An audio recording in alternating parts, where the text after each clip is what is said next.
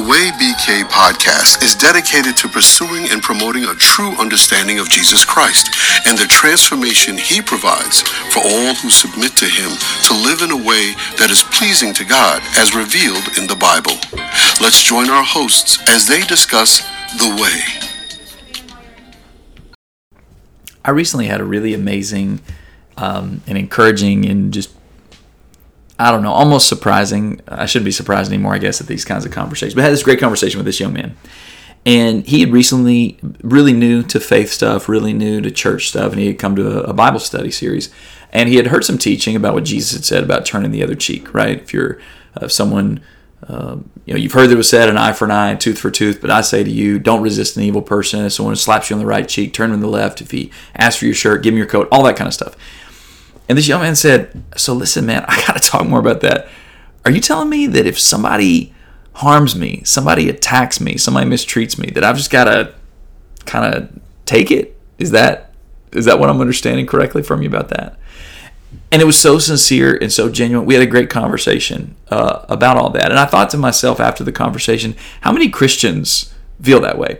How many people who are followers of Jesus? And whether you're somebody listening to this who is a follower of Jesus or you're not a follower of Jesus, you might say the same exact thing. Are you telling me that if it's between me being harmed and that other person being harmed, that I have to take the harm?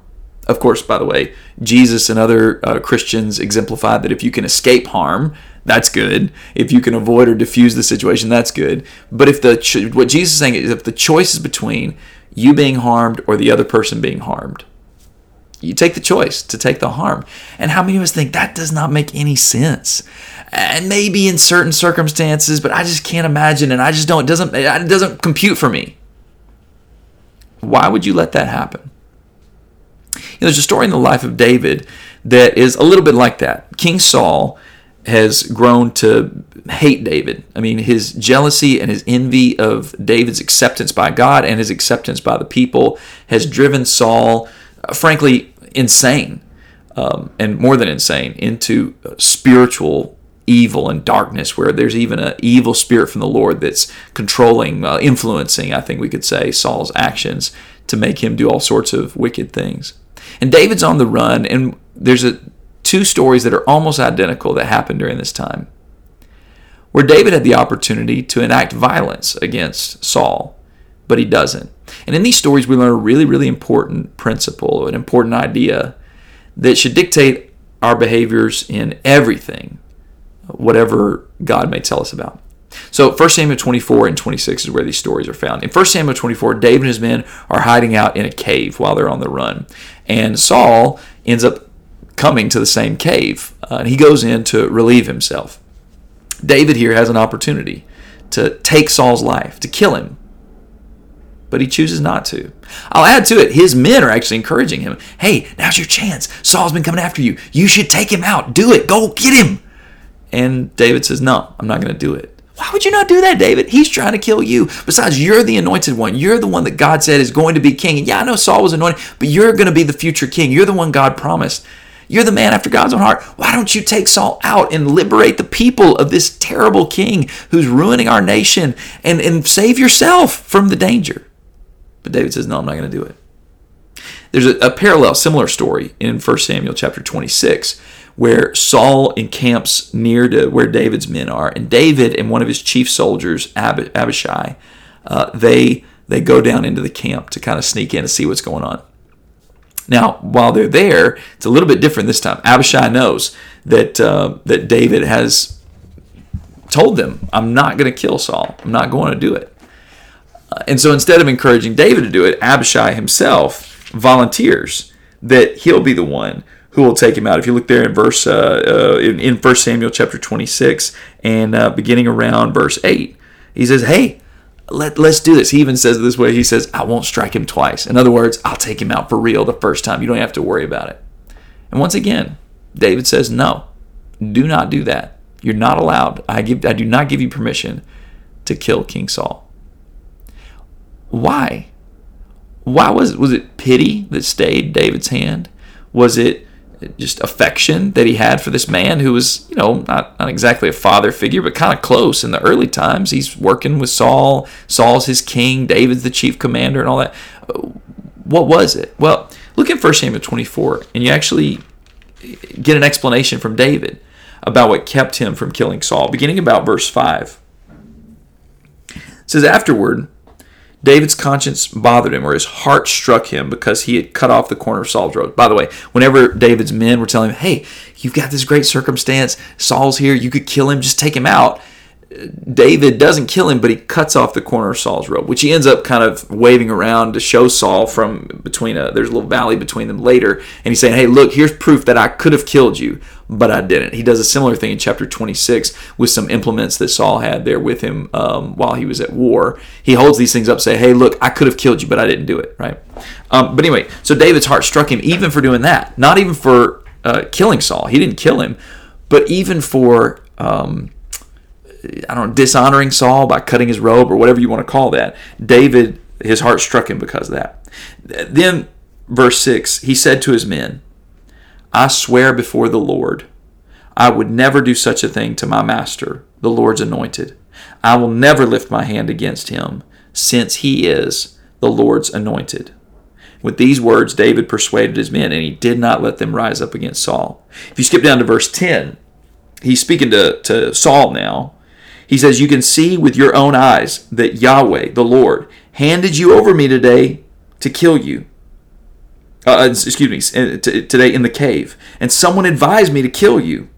But I took pity on you and said, I won't lift my hand against my Lord, since he is Yahweh's anointed. What was it that cultivated pity in David's heart? What was it that made him show this grace and kindness and forgiveness to this man who was hunting him down? What was it? He was the Lord's anointed. In other words, David had thought through, okay, look, I know that here I have a circumstance that would allow me to take this man out. And it would remove a lot of problems for me if I would do it. Not only problems for me, but problems for everybody. Here I have this circumstance that really makes it seem that the circumstance should dictate that I go and kill him. But I'm not going to. Well, why, David? And by the way, the why, David, came with a lot of pressure from his men. Men who may not stay faithful, may decide to form a mutiny against David and leave him. But David says, no, I'm not going to do it. Well, why, David? I will not lift my hand against the Lord's anointed. David was a man of principle. He knew what was right, and he was going to do what was right because of what God had said and what God had done. He wasn't being dictated by circumstances or what he felt or what he wanted. He was a man of principle.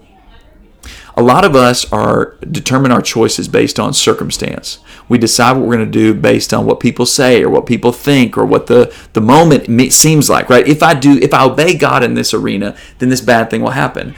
Or if I don't obey God in this arena, this will brew something good for me. David did not make his decisions based on circumstance. A lot of us also make our decisions not on circumstance, but on social pressure. Well, everybody thinks this, or everybody's telling me I should do that, or everybody else is doing this or that, or the third thing, or they're not doing this thing, so I'm not going to do it. I know God said to do it, or God wants this, but it's not what the people around me are doing or saying or thinking, and so I'm going to go the opposite way. Circumstance and social pressure so often are what dictate our choices. David, though, he didn't determine his actions based on circumstance or by social pressure. He made his decisions based on principle. Now, David's commitment to behaving based on principle rather than on circumstance or on social pressure is honestly something that was pretty central to what made him someone who was pleasing to God, who was central to God's purposes. In Acts chapter 13, whenever God spoke about David, or whenever Paul and Barnabas are quoting what the scripture had to say about David, it says that David was a man after God's heart who would do all his will. So fulfilling of God's purpose and doing God's will, this is really central to who David was and what he was all about, that he was a really principled man in all the things that he did. All right, and what that means is that really we should be people who similarly are principled, committed to doing what's right, not determined by circumstance, not determined by social pressure. And this applies to so many different arenas of life. in Jesus Christ.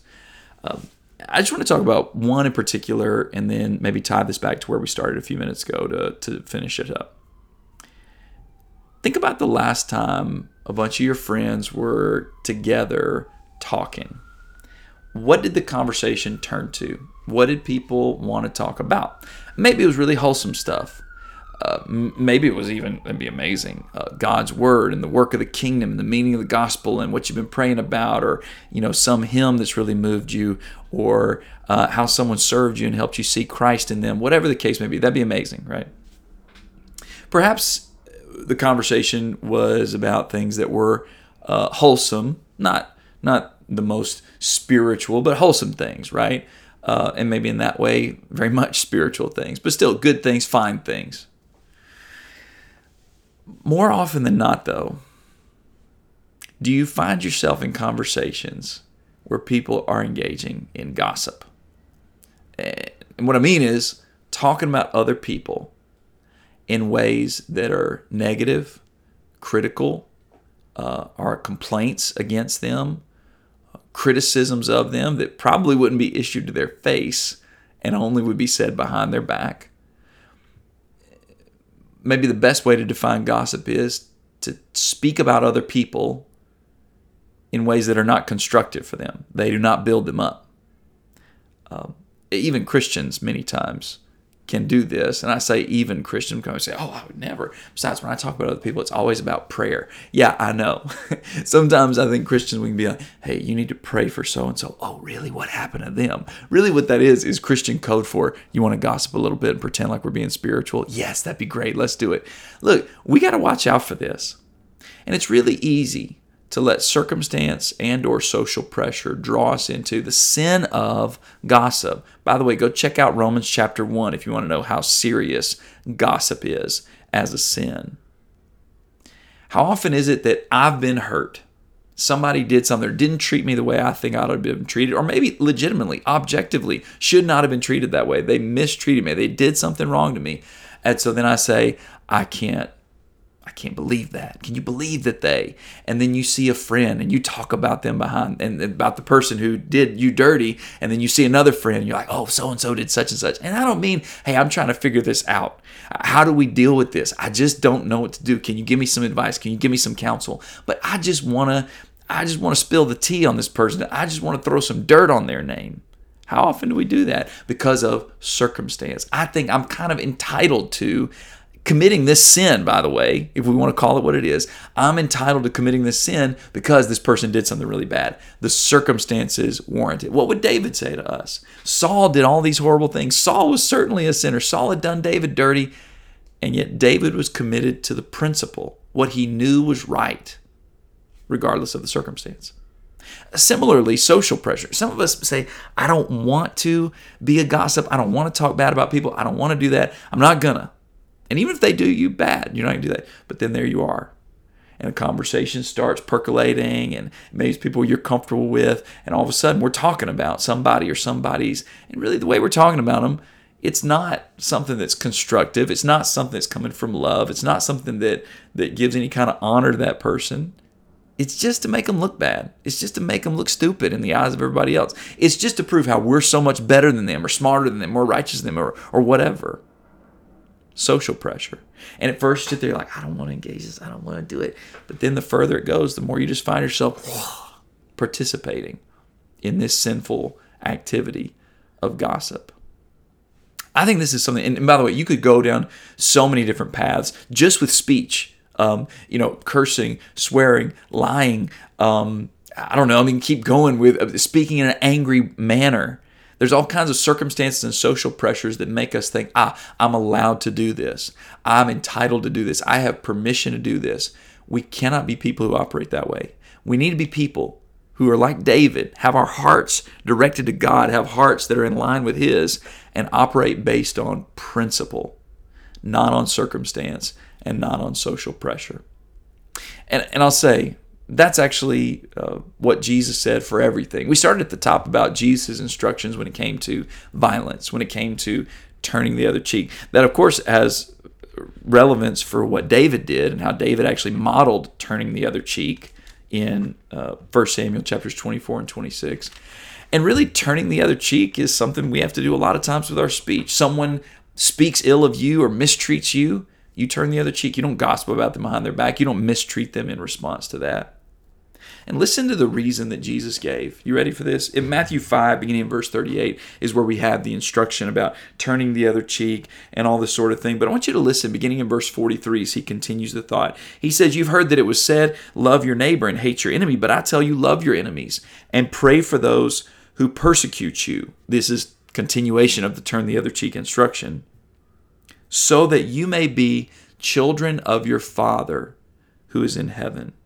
How does that make you children of your Father in heaven? If you turn the other cheek, if you love your enemies, what is it that makes you children of your Father? Well, it's because you're operating on this principle. "For he causes his sun to rise on the evil and the good, and sends rain on the righteous and the unrighteous. For if you love those who love you, what reward do you have? Don't even the tax collectors do the same? And if you greet only your brothers, what reward do you have? Do not even the tax collectors do the same? Even the Gentiles do the same, You are to be perfect, therefore, even as your heavenly Father is perfect." Here's what Jesus teaches. The guiding principle that should dictate every action we engage in, every sin we refrain from, every good deed that we do, is the grace of God. God has been good to us. And because of his goodness, we must learn to operate in submission to his will. If he's been good to us, and if he is good, then whatever he commands us is good. And so we don't make our decisions based on circumstance of the moment or the pressures of people around us. We make our decisions based on the principled belief that we have, that our God is gracious, that he is good, that his will, his commandments, his word to us is good, and we're going to follow that wherever it may lead. The aim of The Way BK is to share the gospel of Jesus Christ across Brooklyn and beyond. For more information or to contact us, please visit www.thewaybk.com.